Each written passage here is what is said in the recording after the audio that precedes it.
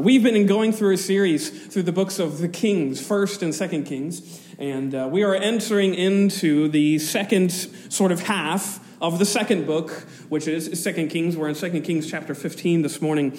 And it seems as though, especially now, that the writer of the books of 2 Kings here is going to write with a little bit more sort of urgency than perhaps he has written before. He's writing with a little bit more sense of finality. And it's interesting because reading these narratives, the books of the Kings, has been an interesting sort of struggle, an interesting sort of endeavor, precisely because we know how the books of Kings end. We know how they finish. We know what happens. Of course, exile and sort of ruin is facing both the nations of Judah and Israel. We kind of know that. That's not spoiling the story in any way. We are sort of seeing the way in which the Assyrians and the Babylonians further put these nations of God under their thumb. And yet the intriguing part, at least for me, is even though we know how the story ends, how do they get there? And in fact, that's essentially the question that the historian is trying to answer. How did God's people get to this point? How did they get to this juncture where everything is disintegrated, where their whole fabric of what they believed perhaps was dismantled? We know the result, but what was the cause? Historians would like to sort of point you in some interesting directions, which might have some merit. They would point you to perhaps some big moves of global politics or economics or something like that. But the main stress of the historian throughout all of these chapters that we've gone through and even the chapters we're about to get to, his main point of all of this is that Israel's problem wasn't an economic problem, wasn't a political problem, it wasn't a social problem. Their fundamental issue with which now they are feeling the effects, the reason why they went down the drain, so to speak, was primarily a theological problem. They got God out of the center of their hearts. And we can trace it all the way back, and that's essentially what he's been striving to do. He's striving to show these people of God that as soon as they veer away from the things of God, from the Word of God, disaster follows. It's the only thing that can follow. And the people of Israel, the people of Judah, the God's covenant people, they were the ones who were supposed to be a light and a blessing to the nations. That was the covenant that God had given them from the very beginning, that they were supposed to be the ones to show the world the blessings of Yahweh. And yet, what have they become? They've become essentially a bastion of sin and strife and sedition, just like everyone around them. So here in this sort of era, as we're seeing the very fundamental unraveling, so to speak, of God's people, I think, especially here in this chapter, these 38 verses, we see, I would say, 3 characteristics which I would say define this era of Israelite history. 3 characteristics which I want to go through this morning, which I think also point us to ways in which we can see them as being true even in our own day. So first of all, number 1, a lesson about conceit. A lesson about conceit. Here at the very beginning, we're introduced, or I should say reintroduced, to the king of Judah named Azariah. As it says there in verse 1, in the 27th year of Jeroboam, king of Israel, began Azariah, son of Amaziah, king of Judah, to reign. And he was 16 years old when he began to reign. We were first introduced to him all the way back in chapter 14, actually, when his daddy, Amaziah, did some really embarrassing things for the kingdom of Judah, trying to pick a fight with King Jeroboam and all those sorts of things. And because of all the embarrassment that he brought onto his kingdom, actually his own courtesans, we might say, hatched a plot to replace him with his son. So Amaziah is out of the picture. He's gone. Now his son, Azariah, is king of Judah. And he's here. And it was actually a pretty good move, I guess. As it says, he reigned for 52 years.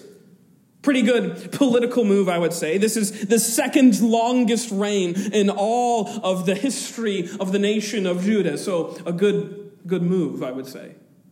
Azariah.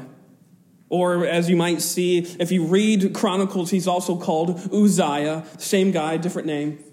If you read about him, he brings a lot of stability to the throne of Judah. He ushers in this era of spiritual success, social success. As it says here in our text, that he did, verse number 3, that which was right in the sight of the Lord.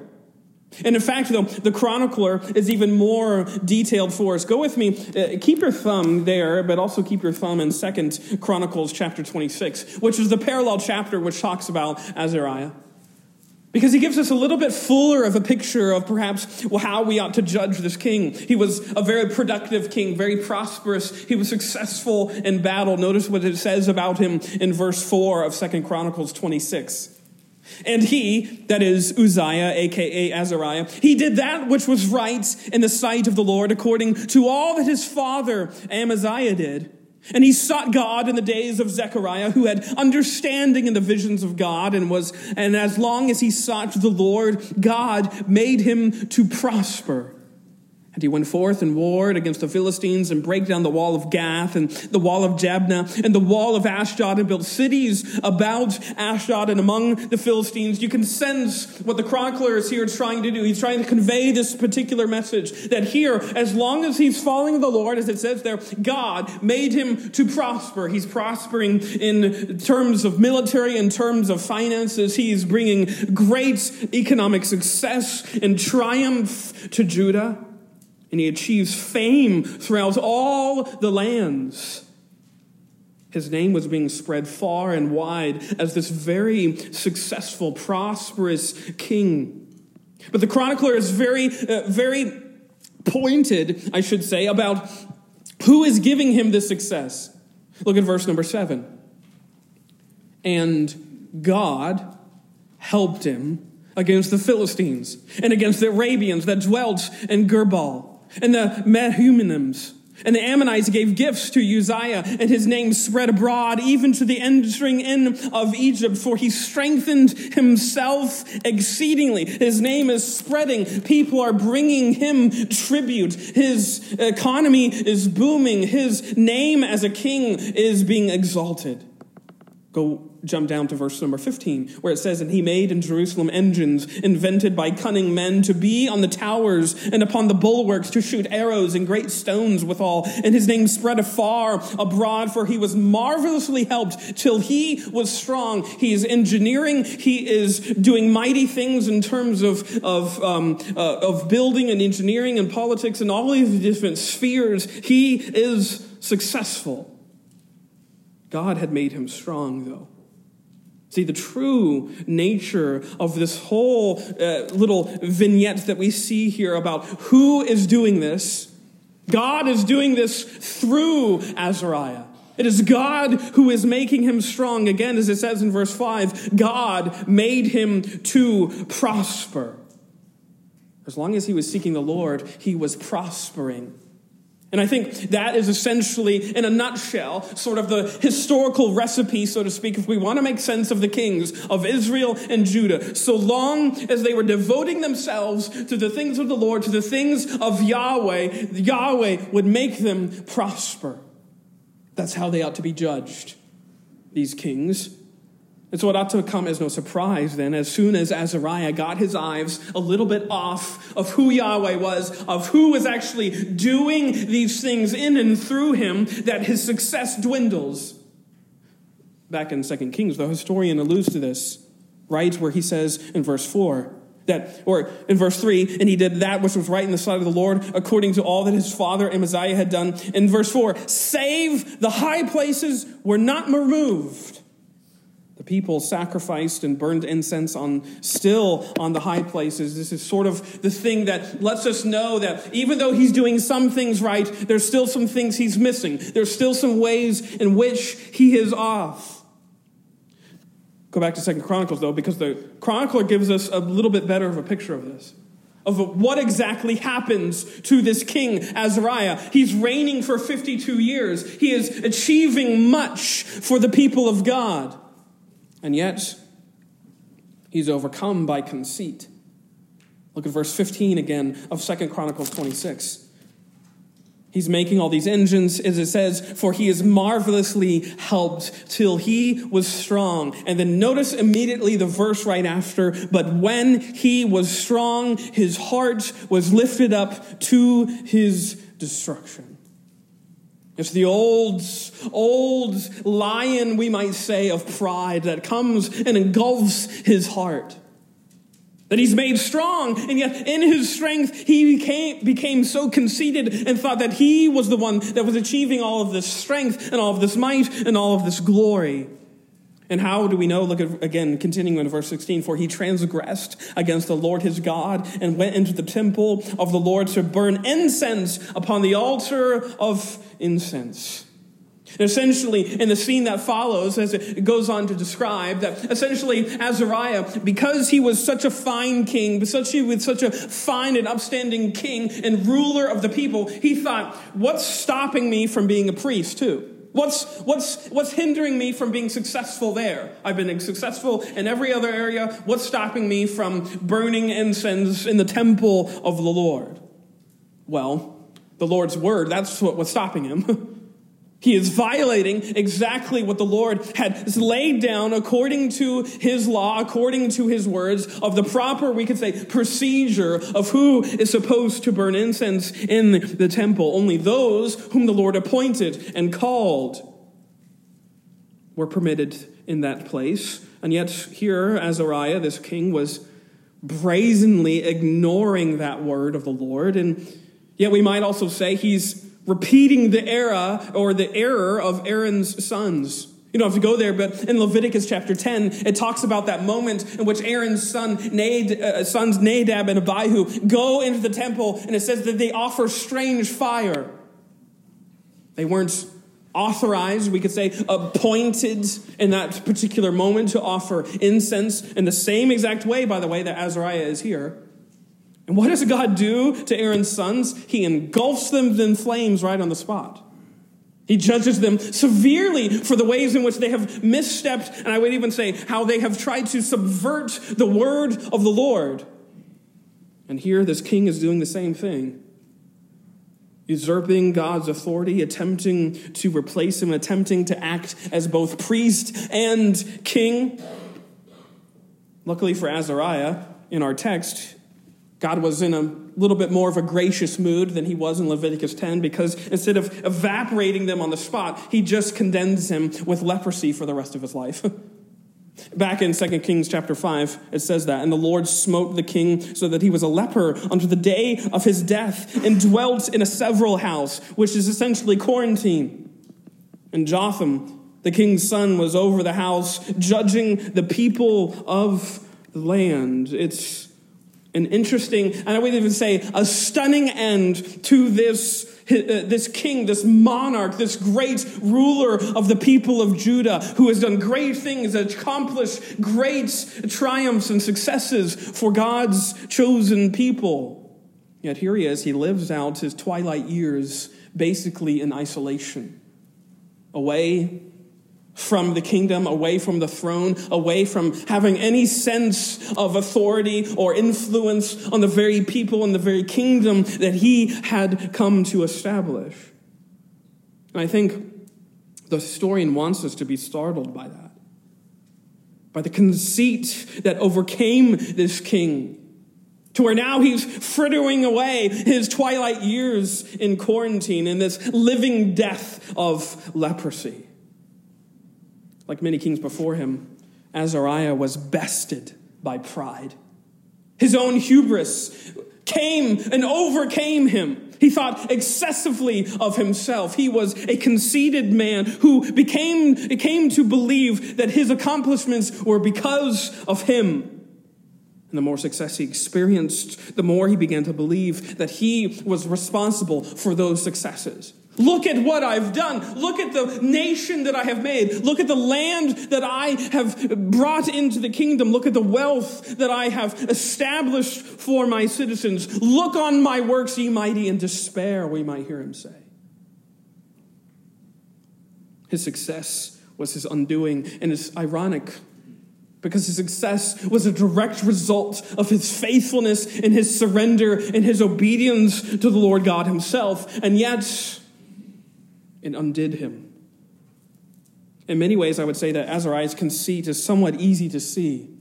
It's pretty black and white in the text of Scripture. How, yes, he became to believe much in himself, that when he was strong, his heart lifted up to his destruction. The question for myself, and I'll relay it to you even here this morning, is, are we as able to see that conceit in our own hearts and lives? If you were to pause and you were to stop and take stock of your life, do an inventory on where you are, would you come away and say, that's because of me? That's because of something that I did. This little investment here, look at what it got me. Look at where I am. Look at the great successes that I've been able to enjoy because of something that I did. My friends, that's the language of conceit. This is the language of one who does not know or does not see or does not recognize that every single blessing that you and I here enjoy this morning and throughout our lives is a blessing straight from the heart of grace of God. It comes from him. It comes out of his benevolence. It comes because he is merciful. As soon, I would say, as we begin to lift ourselves up like Azariah, we lift ourselves up to destruction. As it says there in 2 Chronicles 26 again, when he was strong, his heart lifted up to his destruction. It's that old proverb ringing true once more, that pride goeth before destruction and a haughty spirit before a fall. A couple of weeks ago, we spoke much about that in terms of pride and what it can do to us. And I think, at least if I'm just being honest, God is obviously trying to say something about that. At least maybe perhaps just to me. I don't know. There's a message of humility, of course, riddled throughout the pages of Scripture, that we who think we are so accomplished and mighty and strong and forceful, we are nothing in the eyes of God. Our efforts to control our own lives, let alone to control the world, are puny little exertions of puny little people. I think God wants us to remind us of that we who are conceited, we are not above the King of all kings. He's the one who makes us to prosper. A lesson about conceit. Secondly, as we go into the bulk of chapter 15 of 2 Kings, a lesson about chaos. The historian does something a little bit unprecedented here as he begins from verse number 8 down through verse 31 to just race through, almost like on fast forward speed, if you remember VHSs, if you plug them in, you can fast forward them, you can see the whole movie fast forwarded really fast. That's what he's basically doing here, going through all of these years of history, going through 5 different kings of Israel and showing how all of them were basically bested by themselves.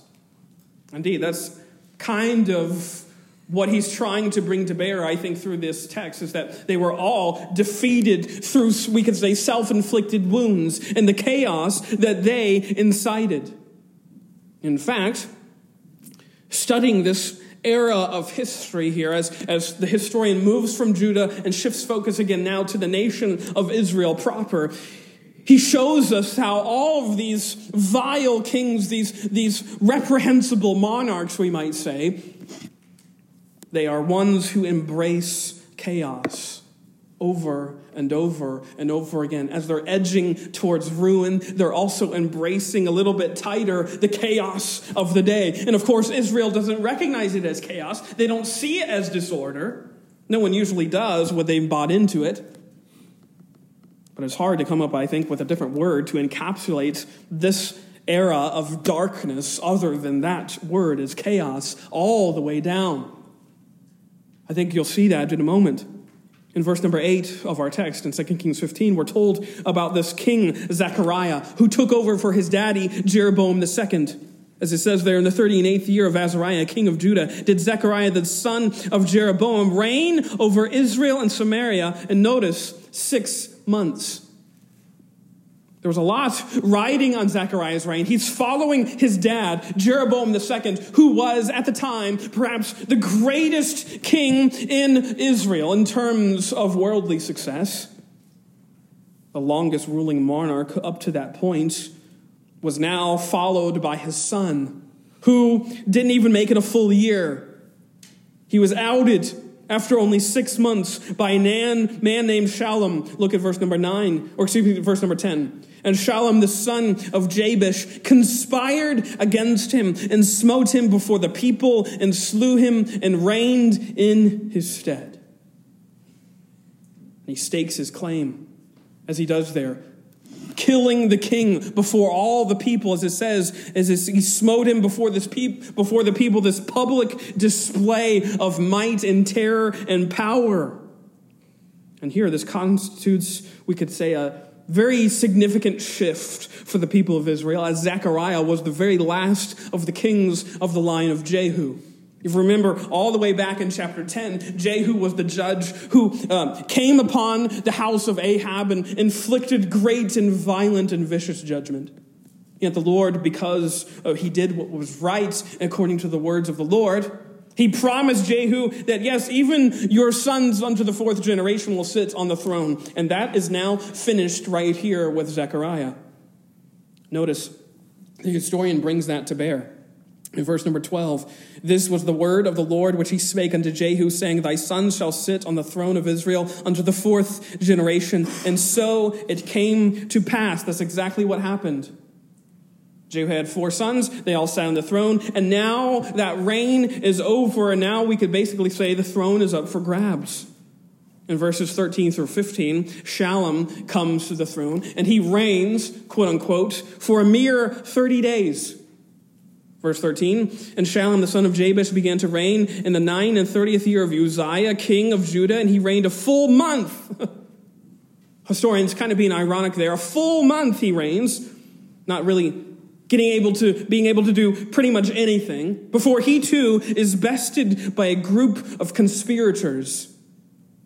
For Menahem, it says in verse 14, the son of Gadi went up from Tirzah and came to Samaria and smote Shallum, the son of Jabesh in Samaria, and slew him and reigned in his stead. And I think the historian wants us to note that, wants us to catch the irony here of this conspirator being outdone by another conspirator. The leader of this latest conspiracy is this guy named Menahem, who it turns out is one of the cruelest kings in all of the annals of Israelite history. Verses 16 down through 21 record his reign, his time on the throne, which is, we could describe as somewhat monstrous. And it begins with how he asserts his dominance and how he asserts his rule and reign here in Israel. Notice verse 16. Then Menahem smote Tibsha and all that were therein and the coast thereof from Tirzah, because they opened not to him. Therefore he smote it, and all the women therein that were with child he ripped up. Everyone who refused to bow the knee and recognize that he is the new king, he was ripping to shreds, even those who were with child. Shows you his heart, shows you his character. And I think this ghastly detail isn't here to just shock us and repulse us and make us gag. I think the historian wants to do something very specific.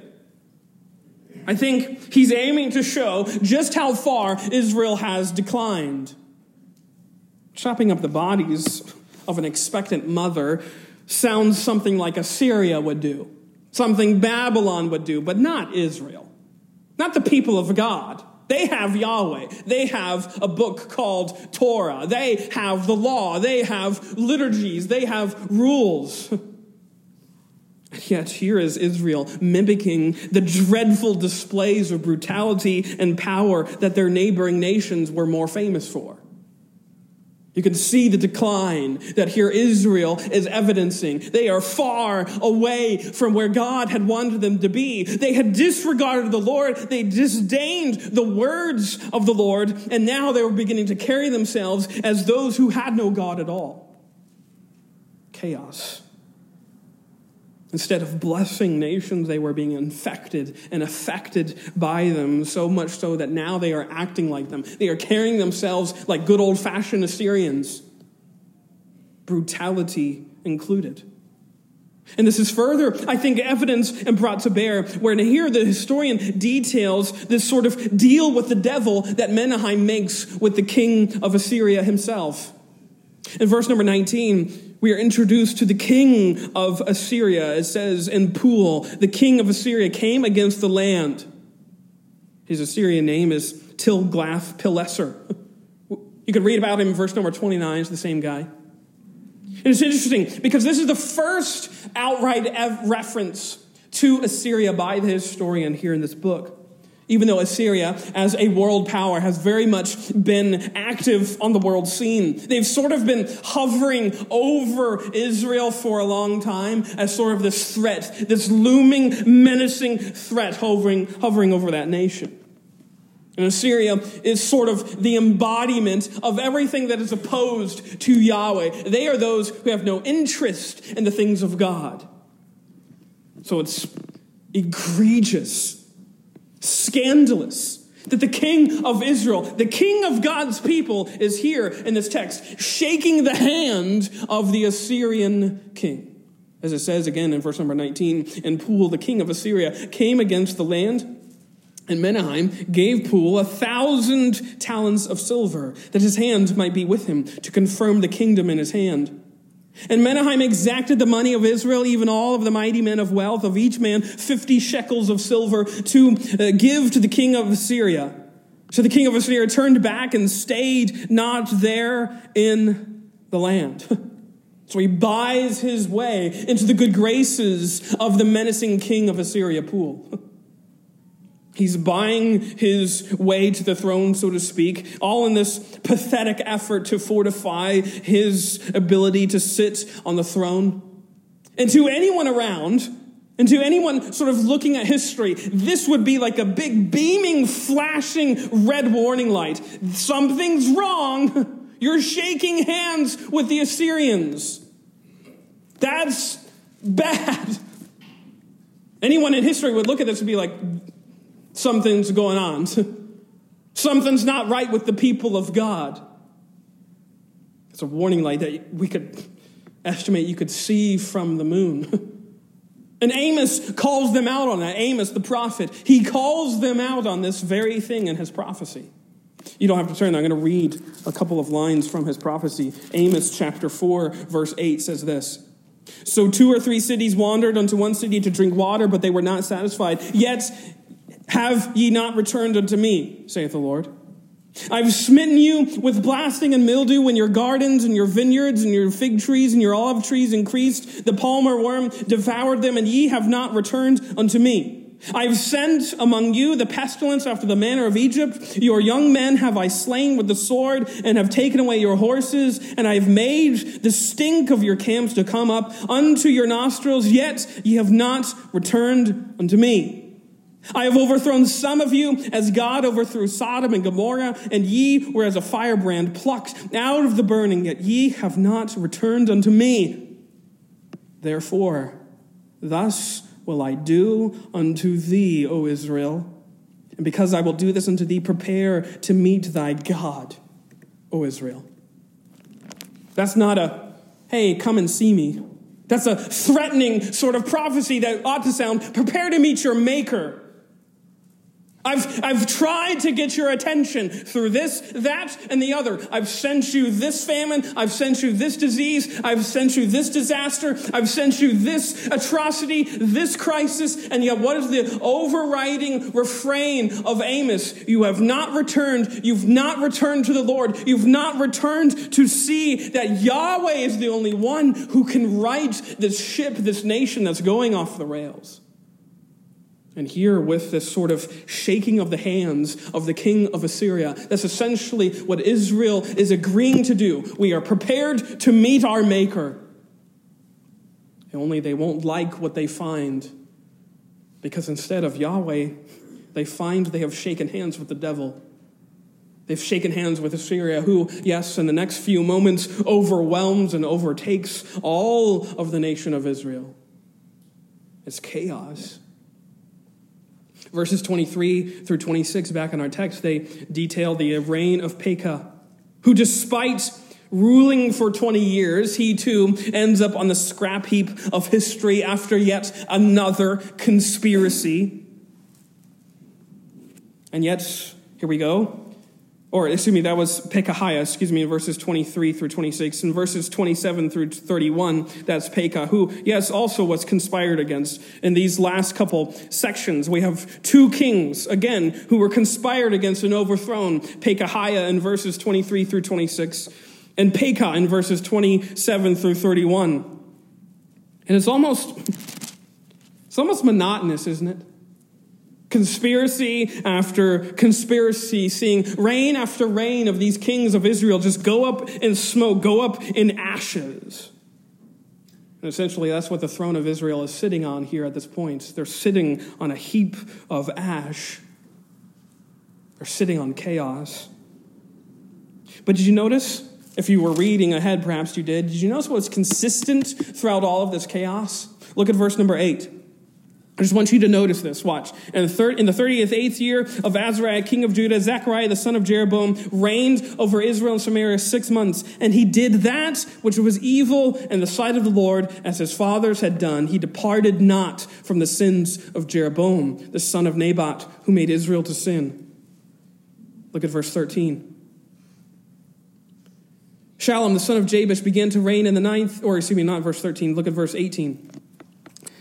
This is talking about Menahem. Menahem did that which was evil in the sight of the Lord. He departed not all his days from the sins of Jeroboam, the son of Nebat, who made Israel to sin. And look at verse 28. And he did that which was evil in the sight of the Lord. He departed not from the sins of Jeroboam, the son of Nebat, who made Israel to sin. It's monotonous. The sin has been there from the very beginning of when Israel and Judah were fractured nations. 200 years later, and the sins of Jeroboam are still defining the people of God. Like a slow drip of poison that's being leaked into the bloodstream of God's people. These sins were defining a whole generation after generation of God's people, wreaking havoc on them. And you can see very clearly, I think, as the historian is drawing our attention to what is leading to the decline of God's people, it's that deviation from God's word. It seems minor here. It seems small in the moment. Jeroboam, back all the way in 1 Kings 12, we won't rehash that. It seems small. He's just making two idols in Bethel and Dan. He's just allowing people to worship a little bit better. He was couching it under orthodoxy. And yet, what do we find? What started out as a small divergence leads to very drastic, different destination. That small compromise left the people of God in ruin. I can't help but think about how applicable and how parallel this chaos is to our own day. I think we are very much living in a world that is chaotic, don't you think? I think there's a verse, you don't have to go there, but I'll read it to you. There's a verse in Isaiah that I think perfectly captures where we are in the current state of things in 2022. Isaiah chapter 5, verse 20, the prophet says, "Woe unto them that call evil good and good evil, that put darkness for light and light for darkness, that put bitter for sweet and sweet for bitter. Woe unto them that are wise in their own eyes and prudent in their own sight." It's chaos. Good is being called evil, and evil is being called good. It's chaos when we who advocate to save the lives of unborn babies are scolded for not caring about the health of women. That's chaos. Praise be to God, what the Supreme Court recently ratified. It doesn't mean that the pro-life movement is over, by far from that. We praise God for the ruling, and we will continue. I would say, maybe this is kind of off script, but as a church, we're going to continue to support all of those who are fighting for the lives of unborn babies. But it's chaos when we who are doing so are being scolded because we don't care about women's rights or something. It's chaos when the entire fabric of society can kind of be upended and unraveled because we have the audacity to call a baby who was born a male a man? It's chaos. And it's not biological chaos. Even though a fifth grader has a better sense of biology than many in our Supreme Court. It's not biological chaos, it's theological. Just like the historian was striving to show the people of Israel. Their primary issue and problem wasn't societal, it wasn't political, it was theological. What else can result but dogged rebellion when God and his word is totally excised from every corner of our lives? Chaos can only ensue. You're seeing the fruits of that here in this chapter in 2 Kings 15. It's the fruits of chaos that were planted well before then. And I would say even now in our day, we're seeing the fruits of chaos still being brought to bear upon us. So what do we do? What do we do in this era of chaos and conceit? That brings me lastly to the last lesson in our text, a lesson about circumspection. What's the antidote? What's the countermeasure to all of this conceit and chaos that we see swirling around us? I think the account at the end of 2 Kings 15 gives us the answer. It tells us about Azariah's son, Azariah the leper. His son was named Jotham, who took over after his daddy got severely ill. And he's a mostly good king, as it talks about here in verses 32 through 38. He's mostly good, somewhat of a modest king who does a lot of good. He builds the temple of God. He brings concern for the words of God to the ways of Yahweh. He left the high places up, as it tells us, but he's a pretty good king. The chronicler, though, helps us a little bit. Go with me to 2 Chronicles chapter 27. I want you to notice. Notice how he describes Jotham. Here in 2 Chronicles 27, he gets an entire chapter. And it says in verse 2 of 2 Chronicles 27 that he did that which was right in the sight of the Lord according to all that his father Uzziah, a.k.a. Azariah, did. Howbeit he entered not into the temple of the Lord. He didn't go where he shouldn't go. And the people did yet corruptly. They were still headstrong and stubborn in their sin. He built the high gate of the house of the Lord, and on the wall of Ophel he built much. Moreover, he built cities in the mountains of Judah, and in the forest he built castles and towers. He fought also with the king of the Ammonites and prevailed against them and the children of Ammon. He gave them the same year 100 talents of silver and 10,000 measures of wheat and 10,000 of barley. So much did the children of Ammon pay unto him, both the second year and the third. So Jotham became mighty. Why? Because he prepared his ways before the Lord his God.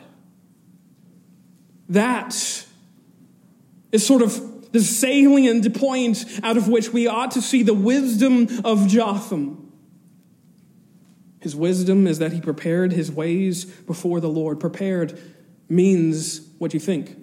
Firm, stable, established, in opposition to all of the chaos that is swirling around him. What do we find Jotham doing? Preparing his ways, well ordering his life because of who is on the throne. He's living opposite to how the world would tell him to live. Counter to what the sort of embraced logic of the day is. He's preparing his ways before the Lord. He's walking circumspectly. Why? Because he knows that there is a true and a better king who sits on the throne of glory, to whom he answers. Go with me, actually. I want you to see this, because this is cool. At least I think it's cool. Isaiah chapter 6. Isaiah chapter 6 is a very significant chapter to bring home this point. You might know it as that great passage where the prophet Isaiah talks about how he is a man who is undone, and he needs coal to come upon his lips and purify him and all that stuff. But notice how he begins this prophecy that we love to read. Isaiah chapter 6, verse 1, in the year that King Uzziah died, the same Uzziah that we've been talking about, Azariah, the one who died from leprosy after living out his last remaining days in quarantine. Notice, in the year that King Uzziah died, I, Isaiah, saw also who? The Lord sitting upon a throne, high and lifted up, and his train filled the temple, and above it stood seraphims. Each one had 6 wings, and twain he covered his face, and with twain he covered his feet, and with twain he did fly. And one cried unto another and said, Holy, holy, holy is the Lord of hosts. The whole earth is full of his glory. And the posts of the door moved at the voice of him that cried, and the house was filled with smoke. I have no doubt that this is the exact prophecy that was spoken into the ears of Jotham. After his dad died, Isaiah gave him this prophecy of this king sitting on the throne, encouraging him to walk circumspectly, to, yes, prepare his ways before the Lord. How do you live in a world that's going off the rails? How do you resist the chaos and conceit of our day? I would say it's simply that, by walking circumspectly before the Lord of hosts, by living faithfully as though there is a real king on a real throne of heaven who notices and watches over every single one of our deeds and days, because there is. That's what the whole mission has been about, that King of glory that Isaiah saw. He entered our world of conceit and chaos through his Son, the Lord Jesus Christ. He entered that world and he remakes it. He redeems it by the blood of his cross. He sacrifices everything, even his own life, in order to raise up, as it says in 1 Thessalonians, the children of the light and the children of the day, so that we too, yes, we may be with him and walk with him, alongside of him, may be able to withstand this gathering darkness, even in our own day. For you, church, that's our express calling.